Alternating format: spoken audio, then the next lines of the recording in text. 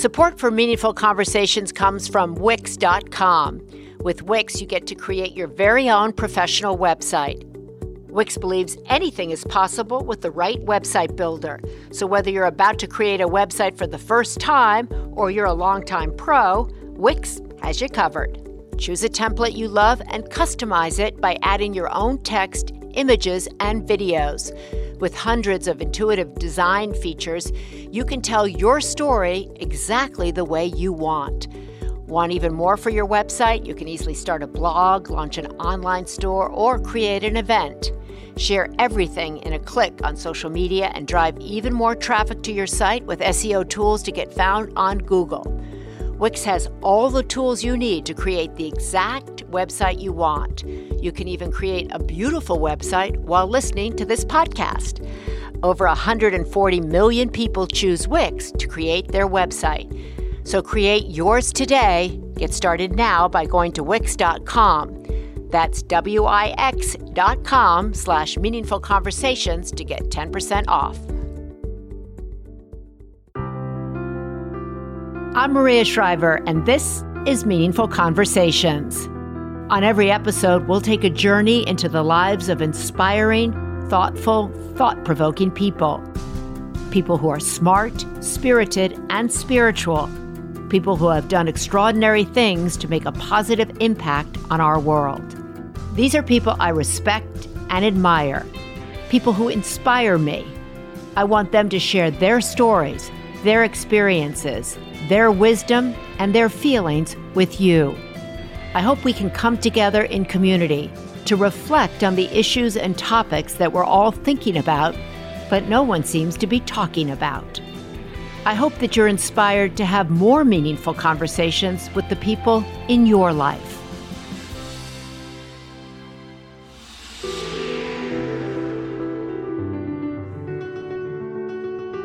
If you're looking for some real inspiration in your life, look no further than Loretta Claiborne.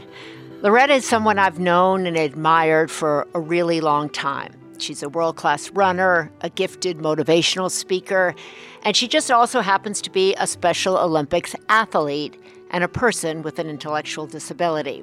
She's also someone who's received 2 honorary doctorate degrees, completed 26 marathons. Let that land for a second. 26 marathons.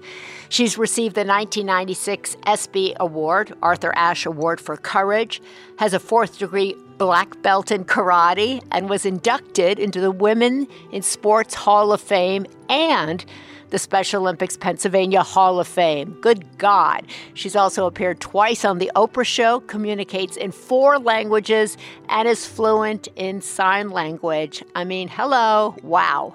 Loretta is a woman who has never, ever let her disability hold her back.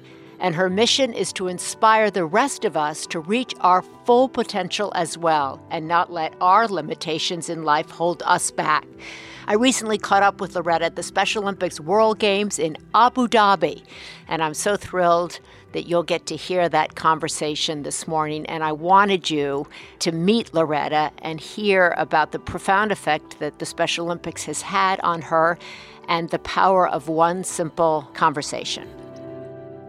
I am here in Abu Dhabi with my friend Loretta Claiborne, who is a real leader in the Special Olympics world movement. And I wanted to do this podcast with her because she has done so much in her life, aside from competing in athletic events, running marathons, and even having a TV movie made about her life. But she's really made her life about breaking down stereotypes, about teaching people about those with intellectual disabilities. And Loretta, I begin this conversation every time I have it with asking the person I'm talking to, do they feel they're leading a meaningful life, and how would they describe a meaningful life? You ask me, do I feel as though I'm leading a meaningful life? Yes. Well, in a sense I do, but it's still a long way to go with the acceptance of people with intellectual disability. I myself, I really do live a meaningful life. I mean, I get up in the morning, I do what I got to do. Sometimes I have to pay taxes. I, take care of my home.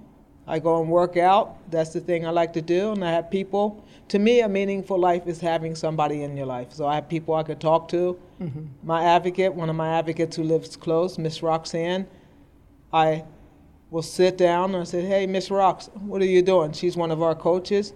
And she'll call me up and we'll just chat. And I think when you have that conversation in your life, I didn't have that as a kid. Kids did not want to talk to me.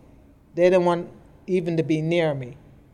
So to have somebody I could talk to, that to me is a meaningful life. To have somebody I can go out and chat with or go to Zumba with or just have a good companion in my life. But most of all, I love sport and to have Special Olympics in my life. I mean, I play like 9 sports a year with Special Olympics and 2 or 3 without Special Olympics. So to me, that's a meaningful life. To somebody else, it might be have a big fancy car, a big house.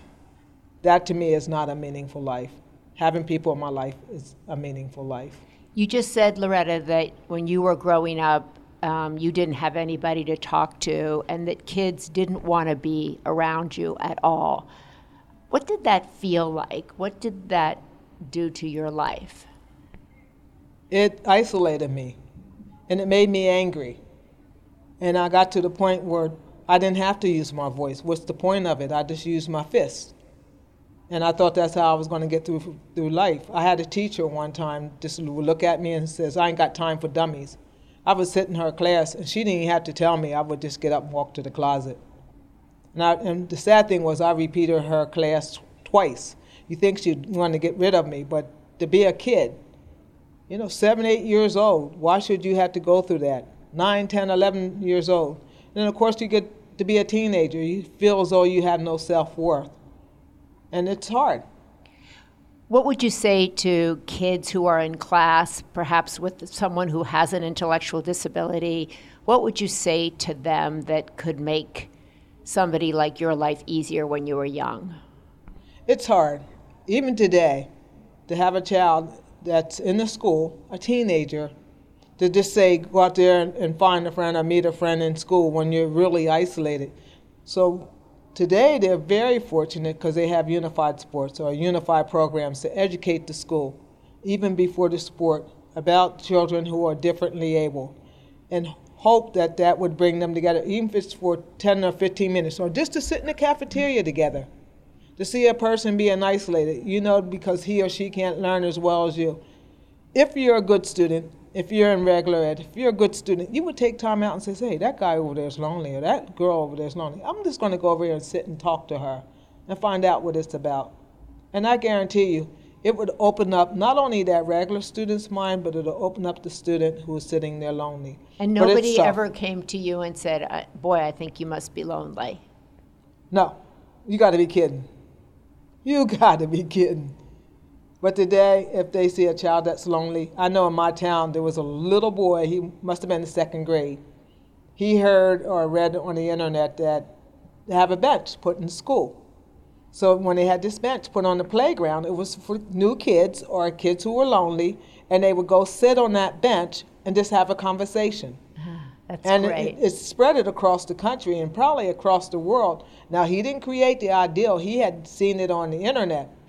But it just opened up. Just imagine how many students, just by sitting that bench there, come sit with me, come talk to me. But in my time, it was like an omen. Lord forbid you sit with that kid who's differently able.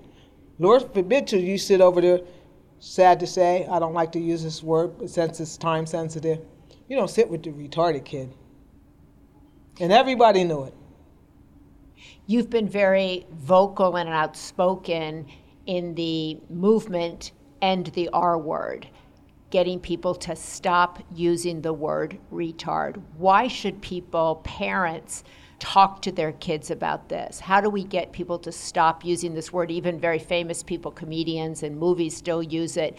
Can you tell people why it's such a terrible word? It's a demeaning word. It hurts. And it started out as a medical word. When my mom was told that I was born with mental retardation, it was a medical term. And then when they sliced it, it became cliche. And what people didn't understand, it became a negative. It's just like taking the word Negro. and put an IGGER on it. I mean, it turns out to be a negative. So if you as a parent see what your child is going through, and you're talking to another parent who doesn't have a child like yours, who's to say that somewhere along the line in your family that you might have a child that's differently able? And it'd be nice that one day we could walk down the street and say, hey, that's Loretta Claiborne. She lives down the street. That's not Loretta Claiborne. You know, they would walk down the street and they said, that's Loretta. She lives right down the street. Instead of, that's Loretta, you know, the girl who has, she lived in the projects a long time ago. Then they bring back the horror story. It'd be nice just to walk down and say, that's Loretta. That's Jamie. But it's a long way to go. We are working on it so hard. It is getting better. Because you hear in schools, when you go to schools, and I go to a lot of schools, a lot of the students are using different terms. I know that guy. You mean the guy that uses a wheelchair? Not confined, that uses a wheelchair.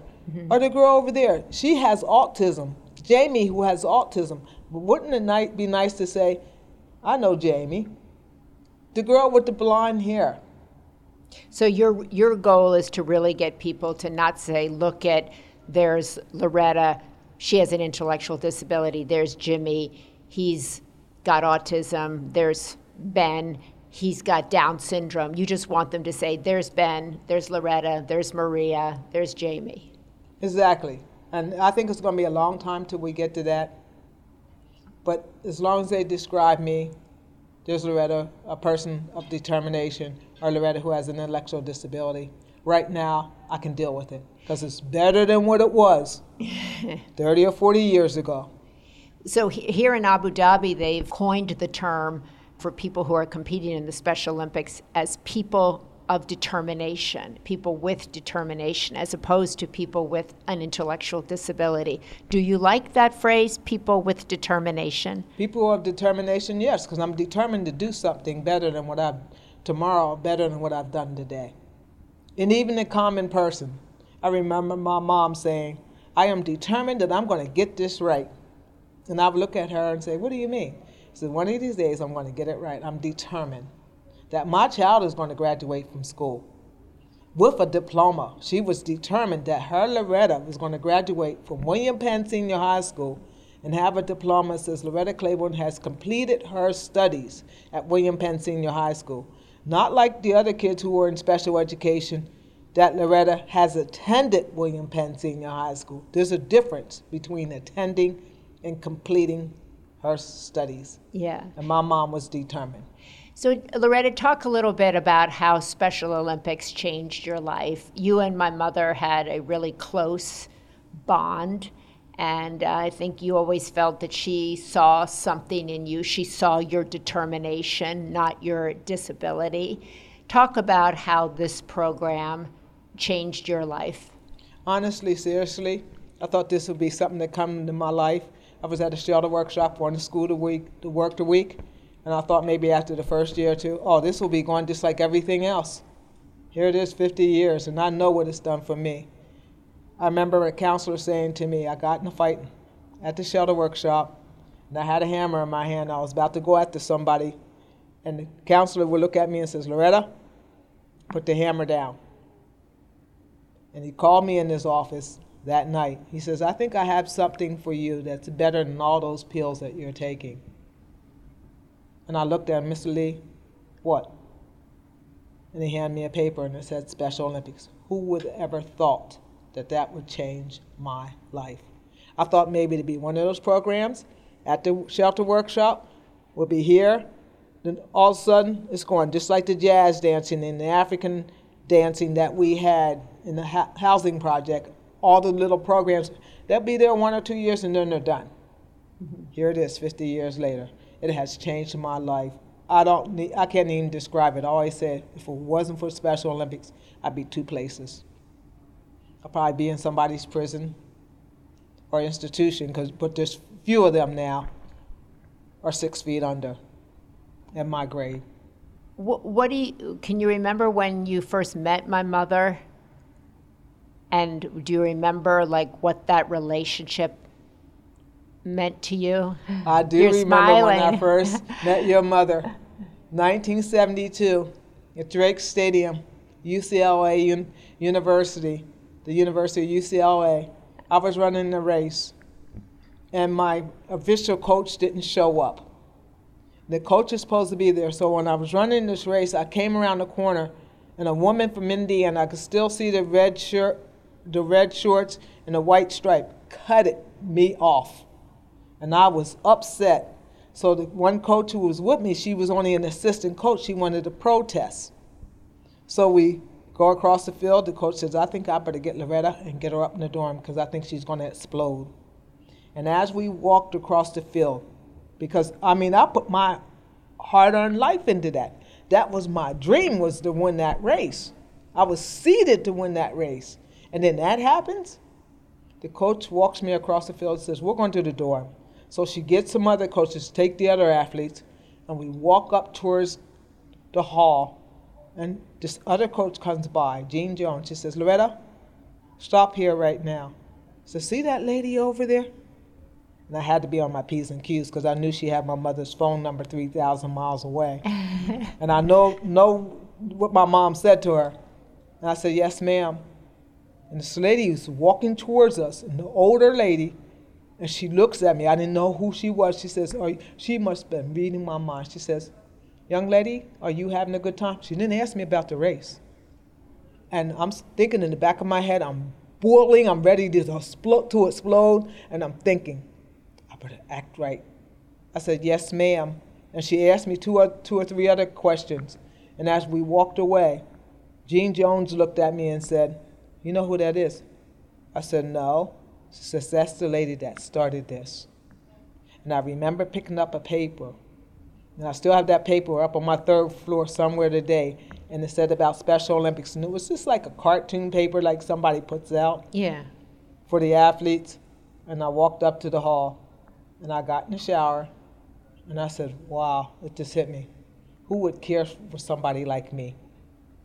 Who would care for somebody like me to bring me across the country on a plane? And I thought maybe I would go home, go to the workshop, and that would be the end of it. And then as time went by, I transitioned into the workshop. As soon as I get in the argument, Lee Gilreath said, Claiborne, Special Olympics. Hammer dropped, attitude dropped, the anger dropped. He had me marked. Special Olympics. That was the right pill. And it didn't come out of a bottle. How many medals have you won in Special Olympics? You know, I never counted my medals. Never. Because I counted the opportunity that I have, that I was given, that your mother had just given me. And I counted those opportunities because I know what it's done for me and what it's doing for people like me across the world. Don't go away. We'll have more of the conversation in just a moment. But first, let's talk about one of our sponsors.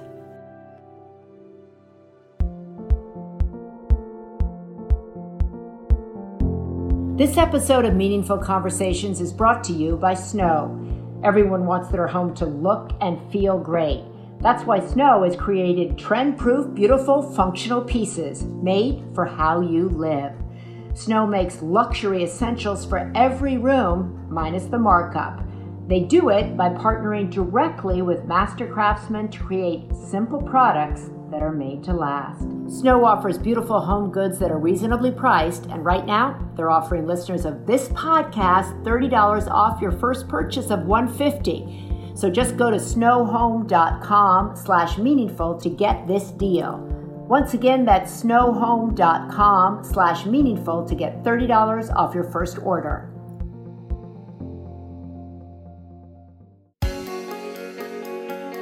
Stress is a worldwide epidemic. We're working longer hours, we're inundated with the constant news cycle, and we're more connected than ever before. Sometimes it can feel like stress is just inevitable, but it's important that we know how it affects overall well-being. That's why Meaningful Conversations is partnering with Calm, the #1 app to help you reduce your anxiety and stress and help you sleep better. More than 40 million people around the world have already downloaded it. If you head to calm.com/meaningful today, you'll get 25% off a Calm Premium subscription that includes guided meditations for issues like anxiety, stress, and focus, including a brand new meditation each day. There are also sleep stories, which are bedtime stories for adults, designed to help you relax, soothing music, and more. So head to calm.com/meaningful conversations and get 25% off a Calm Premium subscription today. That's calm.com/meaningful. Get calm and stop stressing.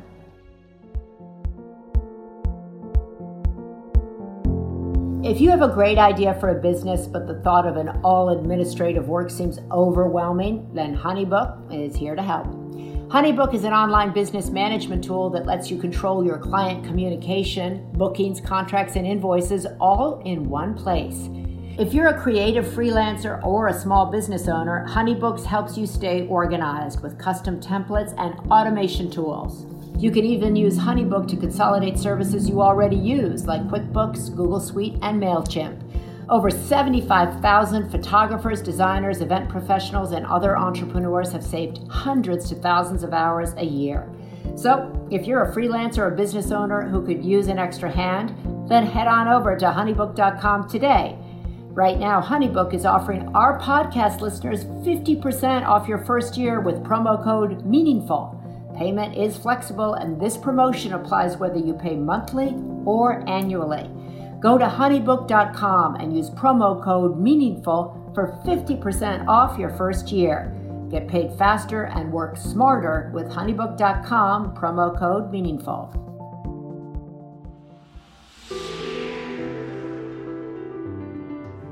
Now let's get back to the conversation.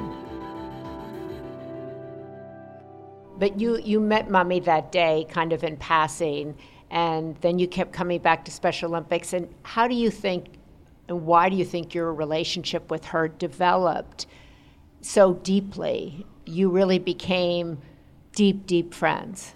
You know, it was funny because that was in 1972.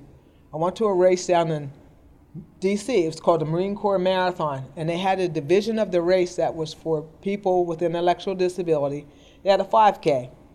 Now, I remember running in that 5K, and it was my first year. And coming down to the finish, I was starting to lead the race, and I seen a guy ahead of me, and I was going after him. And of course, another guy, after I passed that guy, comes up, and he comes up on my left. Well, I'm using my right eye to focus, because I don't see out both my eyes at the same time. And I got tripped. But I caught myself, and I finished the race, and I ended up getting second to Gerald. He was from Staten Island. And while I was standing there, Michelle said to me, "Loretta, I want you to stand here." She was my person who had me down at the event. This lady's walking around. She's older, and she's going through the runners. And I'm standing there looking at this lady. I'm like, "Lady, those runners don't care about you walking." And she would walk and talk to a couple of runners, and they would split. And then all of a sudden, this lady came to me. And she looked at me, and we must have been there 35 minutes. And we just start talking. And she said to me, "How would you like to be my friend?" And I looked at her, and I started to cry. I said, "I really don't have no friends." And she went in her purse, and she got a little card, and it says, "Special Olympics." That's the only thing I could read. Something K Street. Says, "I want you to write me." I said, "I can't write that good. You won't be able to understand." "Don't worry about it. I want you to write me. I want you to be my friend." And we start coordinating back and forth. Stamp, just writing back and forth. You and Mommy. Me and Eunice. She wouldn't let me call her. I said, "Well, Mrs. Shriver." She looked at me. She said, "You don't call me Mrs. Shriver. You call me Eunice. You understand? We're friends." And she would call me, and she would come down to the office, 1350 New York Avenue.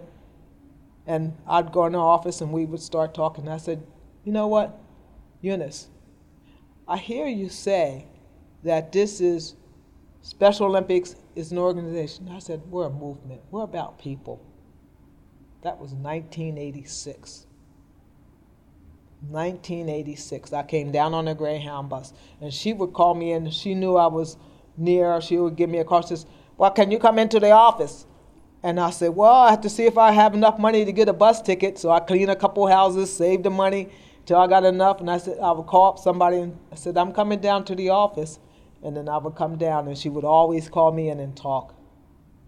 What did that mean to you when Mommy said to you, will you be my friend? It meant the world, because I'd never had somebody come up to me ever and said, will you be my friend? And would come back or respond back. Because the one friend I did have, she had gotten sent to an institution.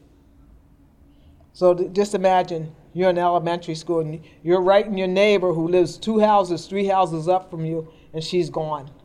And I still have that one letter that Wendy Heath has written me. And I never got no letters back. So here's my sisters. I'm looking at them, regular kids, they get mail, they get this. And for this lady to say, would you be my friend? I thought I had the world. I just start crying. She says, young lady, you don't have to cry. What's wrong? What's wrong? Because I never had nobody ask me, would I be their friend?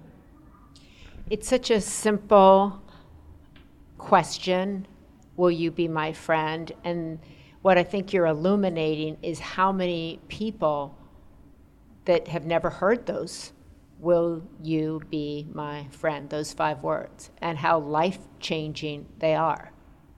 And I think if we had more people that really understand those 5 words, we wouldn't have what's happening in our country today. When you look at the violence, those people are lost. They're hurting inside. Something's happened. They're disconnected. Think about it. When I stood at that mosque and I talked, it'll be 50 years that my grandma, my great-grandma, was murdered. And they never found who murdered her. By somebody who's probably going through the same thing. So I think you can maybe hear a little bit. We're in Abu That's the call to Dhabi. prayer. That's the call to prayer. Very good. So Yes. if you hear Ramadan's that, coming up in May. right. So if you hear that in our mics, we just want you to know that that's the call to prayer here in Abu Dhabi, where Loretta and I are. And I just think you've been, Loretta, such an incredible spokesperson, ambassador, symbol of this movement, and telling people who today still are surprised that people with intellectual disabilities go to school, graduate college, get jobs, get married, leave full lives. What would you say to them is the biggest misconception about a person with an intellectual disability? I think the biggest misconception of people with intellectual disability, it comes from our general society. If you haven't been around a person or you hadn't had somebody in your family, is a misunderstanding of them. They kind of put us, when they see somebody with Down syndrome, they think they're the internal child, that person will never grow up. Still today, I'm in the store talking and somebody will try to talk to me so simple. And I said, I understand. Why don't you talk to me like you would any other daughter? I just heard you over there talking to that guy, and you talk to him more grown up than you talk to me. Excuse me, I understand. And I think it's just understanding us. And when you get that respect of understanding somebody, you have no more problems. So eventually, you would like to see a world where we don't use labels, where people ask other people, will you be my friend? And where they speak to people with intellectual disabilities exactly the way they speak to somebody without one. And when I'm somewhere, somebody will have a habit of just really touch me, and I say, excuse me. Or they'll ask me a question that they wouldn't ask their normal coworker. Like, how much do you make? And I look at them and I say, excuse me, that question you just asked me was a private question. Now, would you ask your friends how much they make on their job? Or how much you get back in your income tax? Or what do you do? No. So just remember that just because I'm a person with intellectual disabilities, I have feeling and I do understand. Talk to me like you would talk to your friend. Talk to me like you would talk to your coworker. And remember that I do have feelings too. And ask me to be your friend. Ask me, please. I would love to be your friend. And being a friend doesn't mean you have to buy something or do something. How about just a friendly chat? How about just sitting in the cafeteria and talking a couple minutes? It doesn't cost anything to be a friend.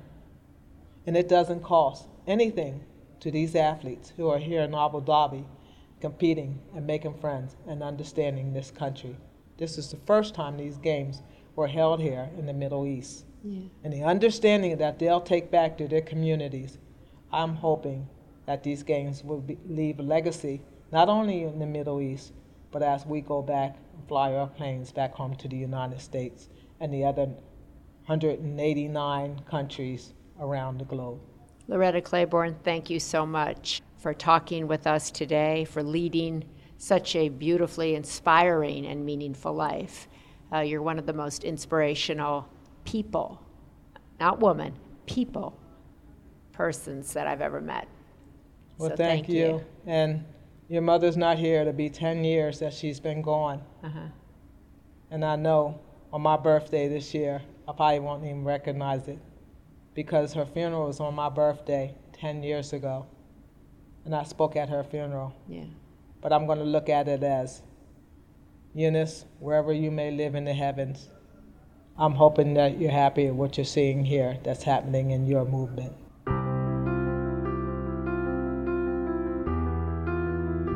I hope you have enjoyed this episode of Meaningful Conversations. If you're looking for more inspiration and words of wisdom, then please sign up for my weekly email newsletter, The Sunday Paper. It's free and it's really good. Just visit my website, mariashriver.com, to subscribe. I hope you'll also check out my book, I've Been Thinking, and its new companion, I've Been Thinking, The Journal. Like this podcast, these books were created to help you on your path to a meaningful life. More details on my website about all of that as well. Thanks so much for listening, and I look forward to being in community with you again right here each Monday.